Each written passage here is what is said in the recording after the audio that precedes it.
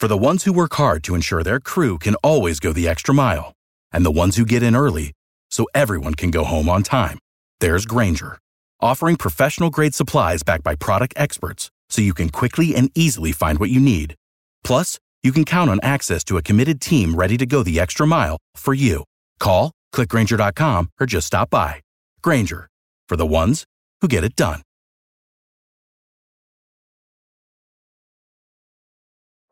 I mean, here's a guy that criticizes everybody, whoever they take.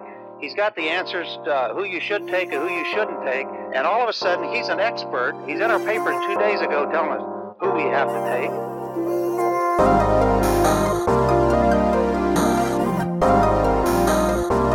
You're tuned in to the Believe in NFL Draft Prospects podcast.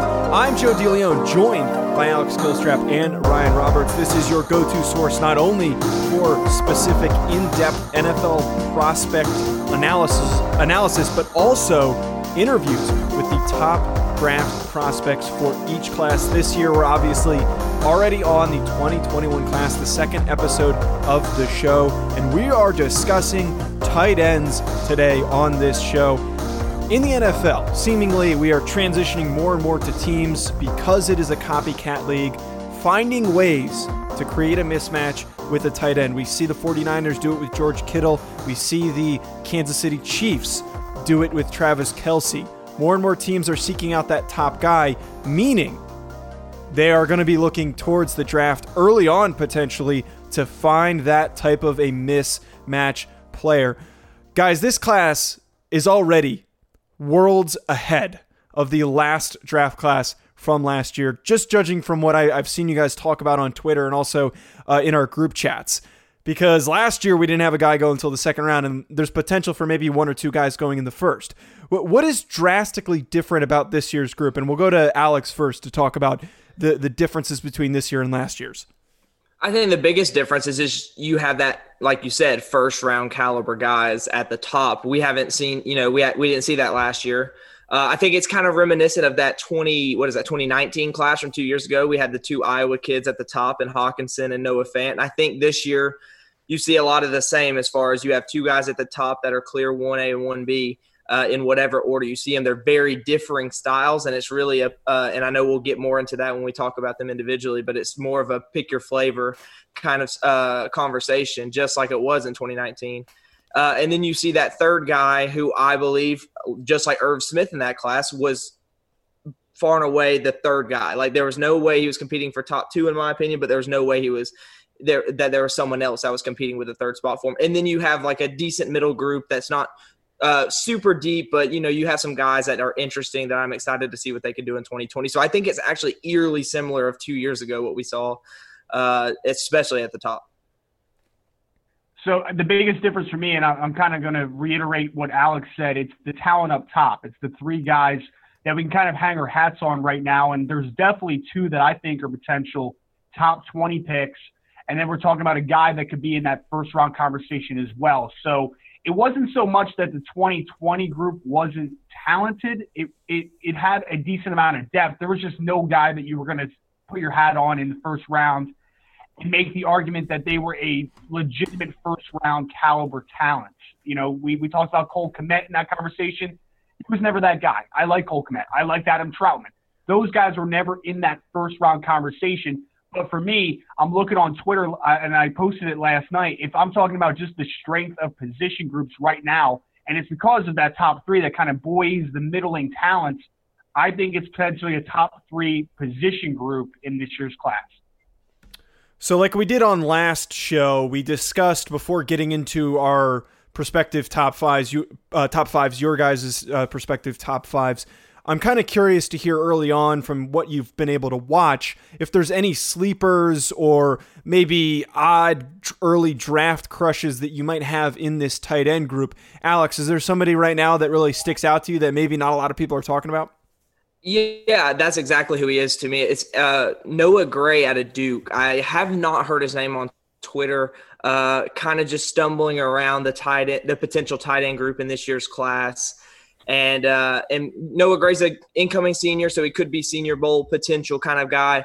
But what I see on his tape is just a well-rounded tight end. I don't think he's overly athletic, but I think he's a detailed route runner and really understands leverage when working in man-to-man coverage. And he was looked at a lot. I noticed on Duke's film that on third and short, or even a lot of fourth downs, he was that go-to guy for that offense to kind of have that sure hand. So I really like him. I think he's someone that like I said, I haven't heard anything about. And I think that with an increased workload in 2020, maybe working on a little bit more of the nuances in the blocking game, I want to see him improve a little bit. He's got fine size, but I want to see him work better as a blocker in line. But I really like what I saw. I thought he's a safe prospect at the very least that can contribute at the next level. So he's my sleeper that I haven't heard anything about. Ryan, considering last week I made a joke that you might not have any Division II guys or really small school guys yet, and you still managed to pull someone, how do I know right now that you're going to pull an obscure school player for your tight end pick?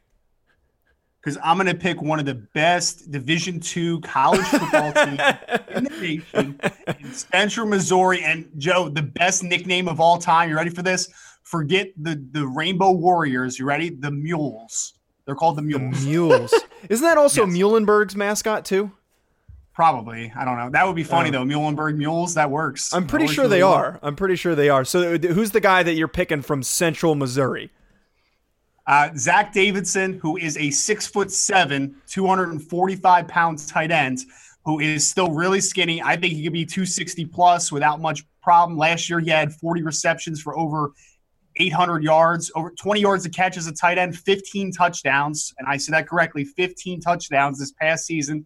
He's also the team's starting punter, was an All-American punter, averaged over 44 yards a punt, Joe. 44 yards a punt 2 years ago as a punter. He's the team's starting punter. Has averaged over 40 all 3 years so far.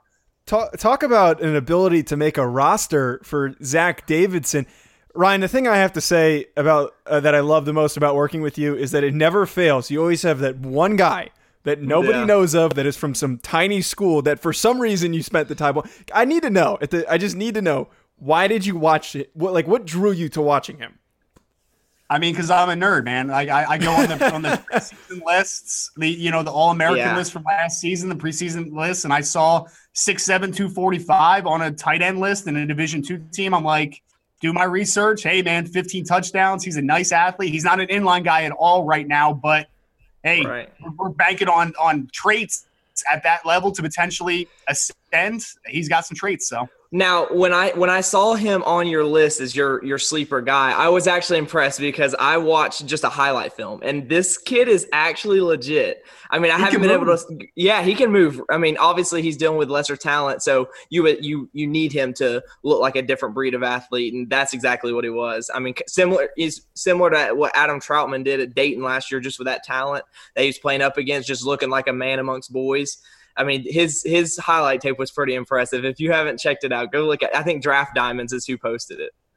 And I'm trying to get the specialist segment done early, Joe. I'm throwing in a punter here. No. You're trying to just weave in guys that aren't actually specialists, so we don't have to actually do the specialist show. You're trying to undercut me here. It's okay. Well, I have to say though, I don't think there's any other draft show out there right now on July 1st when we're recording this that is talking about a Central Missouri draft prospect. So if you're looking for deep guys, we have them here for you. Staying away from some of those really deep guys and diving into your top fives like we did on the previous show. We're going to do this every single week because it was so much fun hearing how you guys had varying opinions for these top fives and also letting you guess each other's top fives.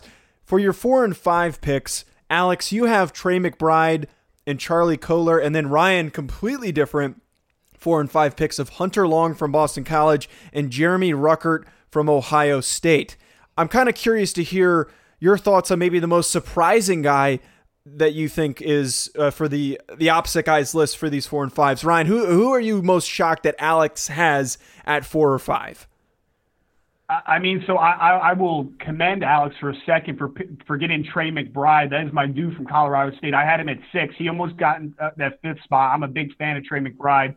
I kind of comped him to a Brent Selleck type of player. He's very physical, strong hands. I don't think he's an incredible athlete, but he does some nice things. I really like that pick. But the guy that for me just didn't do it for me, and that's kind of why I'm a little surprised that Alex is a little higher on him, is I didn't like Charlie Kolar at all. Like, at all. I thought he was a pretty lumbering athlete. I didn't think he was sudden. I didn't think that he was a great route runner.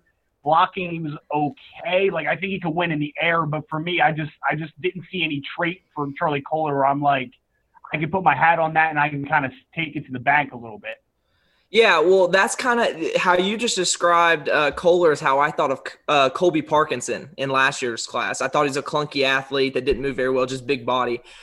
Charlie Kolar only listed at 6'5". I expected him to be listed closer to what Parkinson was in that 6'7" range. Just because he looks that big on field. But, I kind of liked what he did. He was for Brock Purdy. Brock Purdy doesn't have a lot of help. Obviously, we talked about this in our quarterback show on our other podcast. But Kolar was kind of that staple in that offense for Brock Purdy to go to, and I think he did a good job. I don't think he's an over athlete like you said, but I think he's decent in line blocker, and I think he has upside as a yak guy. I think he uses his size really well. In my personal opinion. So I kind of like Charlie Kolar. I know he's a bigger name guy. I think my 4 and 5 is closer to chalk than yours is for sure.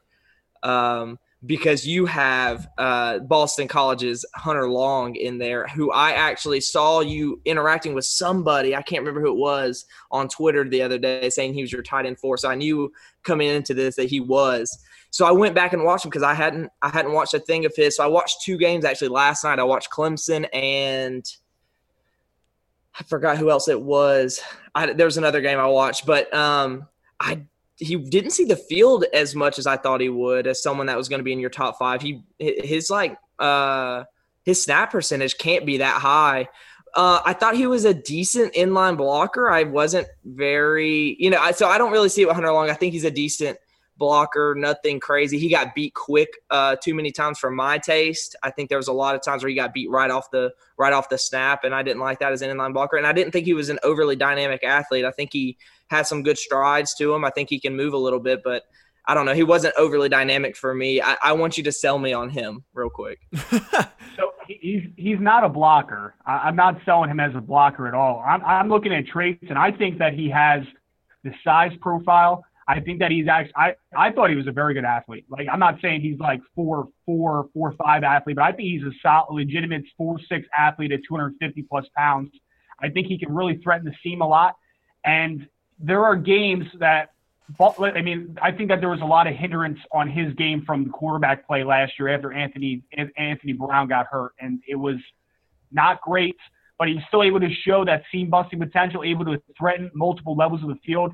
And I got kind of like an inside scoop here, Alex, talking to the pro liaison over at Boston College, and he was telling me, and all those guys sell their guys, but he was telling me that multiple guys in the NFL have told him that Hunter Long is on the first round conversation. I'm not there. Interesting. I'm not there, but they swear up and down that dude is a first round player whenever he chooses to come out. Now, I'm glad you have the right Ohio State kid first. I will agree with that. Jeremy Ruckert's a lot more dynamic than what Luke Farrell brings to the table, and at a younger age with more upside for sure. So I don't mind that.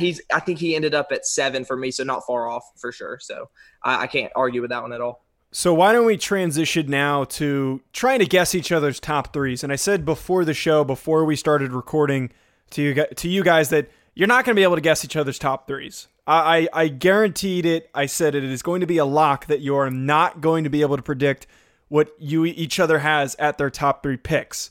And that made you both a little bit nervous. Alex, I want to give you the first shot here at guessing Ryan's top 3. And then we'll flip the table here and we'll see how you guys did. All right. I know Ryan's number 1 just because he's been very vocal about it on Twitter. I'm not going to make a comment about it because I don't want to give off anything for his guess of mine. So I'm going to go 3. You said it's surprising. So I'm going to go 3 Kyle Pitts, 2 Brevin Jordan, and 1 Pat Freiermuth. Is that right? That is correct. And Ryan, why don't you guess Alex's now? Oh, I'm sorry. I ruined it. No, you're good. You're good. I think that you psyched out Alex a little bit. You made him think that mine was the surprising one. So I think Alex's is the surprising one. So I think I'm on the right track already. I'm going to say number one, because I know he's infatuated with him, is Kyle Pitts, number one. Number Don't two say is anything, Alex. Jordan. And number three is Pat Freiermuth. So the reason why I said that you wouldn't be able to guess each other's top threes is because you guys have the same exact top three. You have Pat Freiermuth, Kyle Pitts, and Brevin Jordan. I knew for a fact that neither of you would have been willing to predict the same exact top three for the other guy. I just knew that there was no way that you would have done it. Did I? That's hilarious. Did I psych you out, or were you at all gonna possibly predict that? You definitely psyched me out.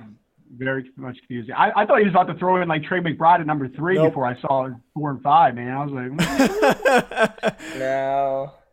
So my gosh. The question here though that I have for both of you guys is, what stands out for Pat Freiermuth? Why do you guys like him so much? And Alex, why don't you go first? Yeah, so Ryan's right. I am a huge Kyle Pitts fan, and that's why he guessed Kyle Pitts was my number one. I was very vocal about it in the last month or so, posting up a lot of clips of his, as I think he is a lot better of an inline blocker than people give him credit for. I think he improved a lot from week 1 or week 0 in that Miami game where he was looking a little rough around the edges in the blocking.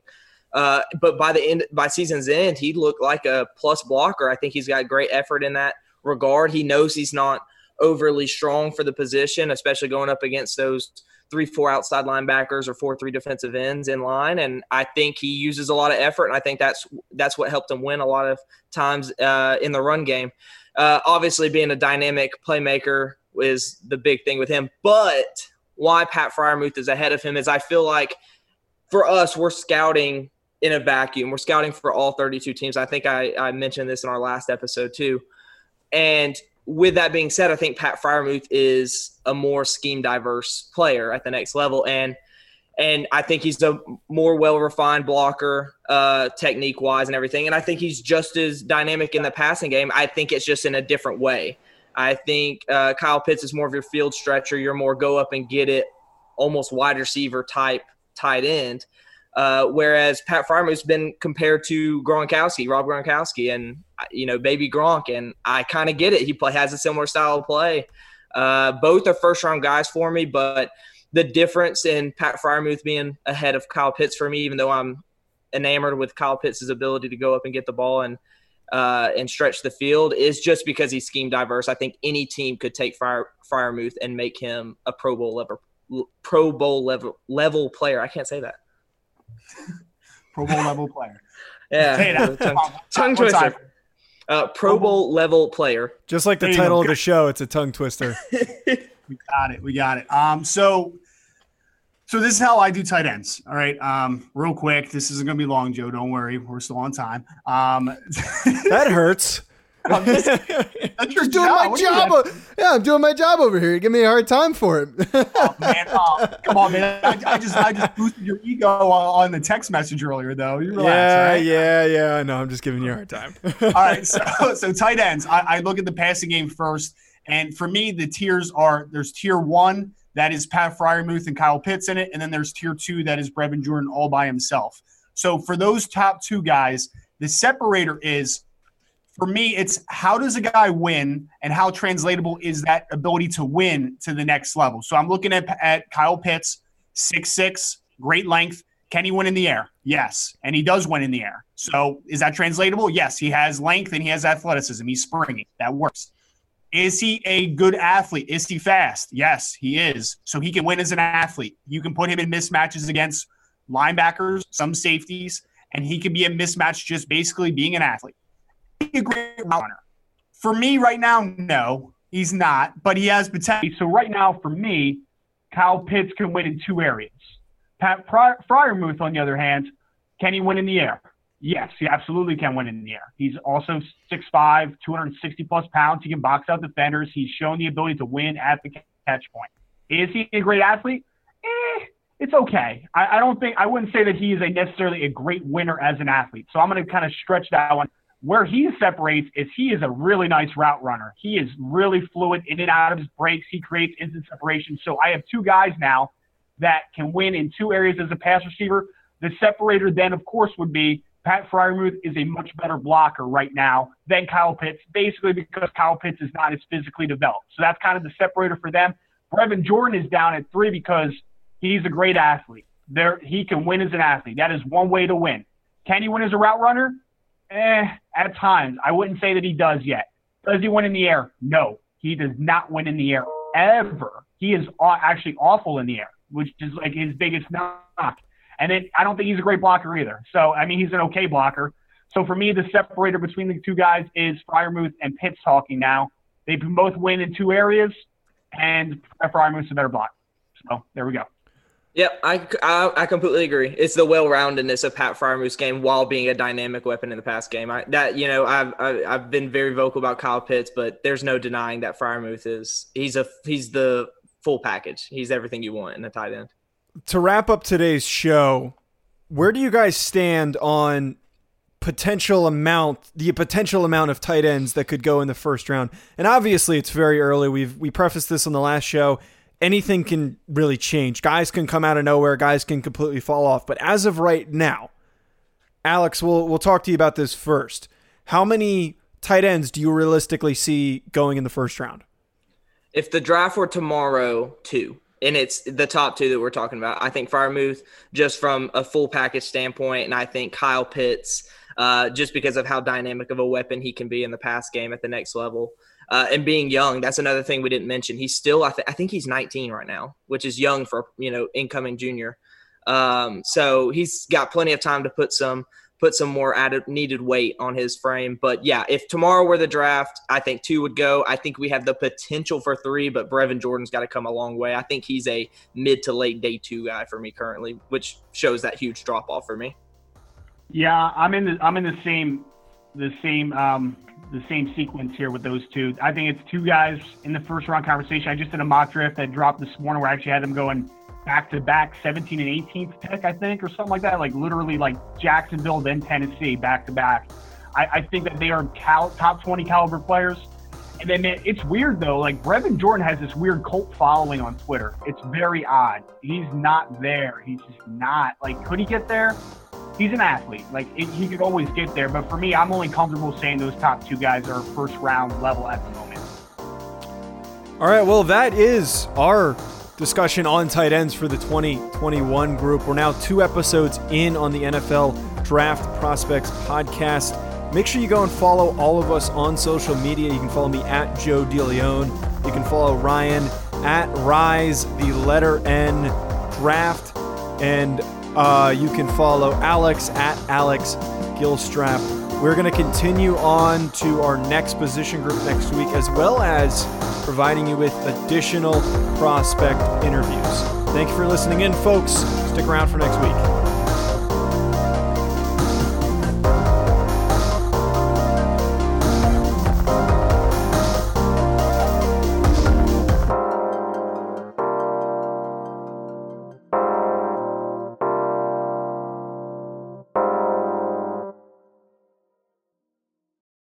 Without the ones like you, who work tirelessly to keep things running, everything would suddenly stop.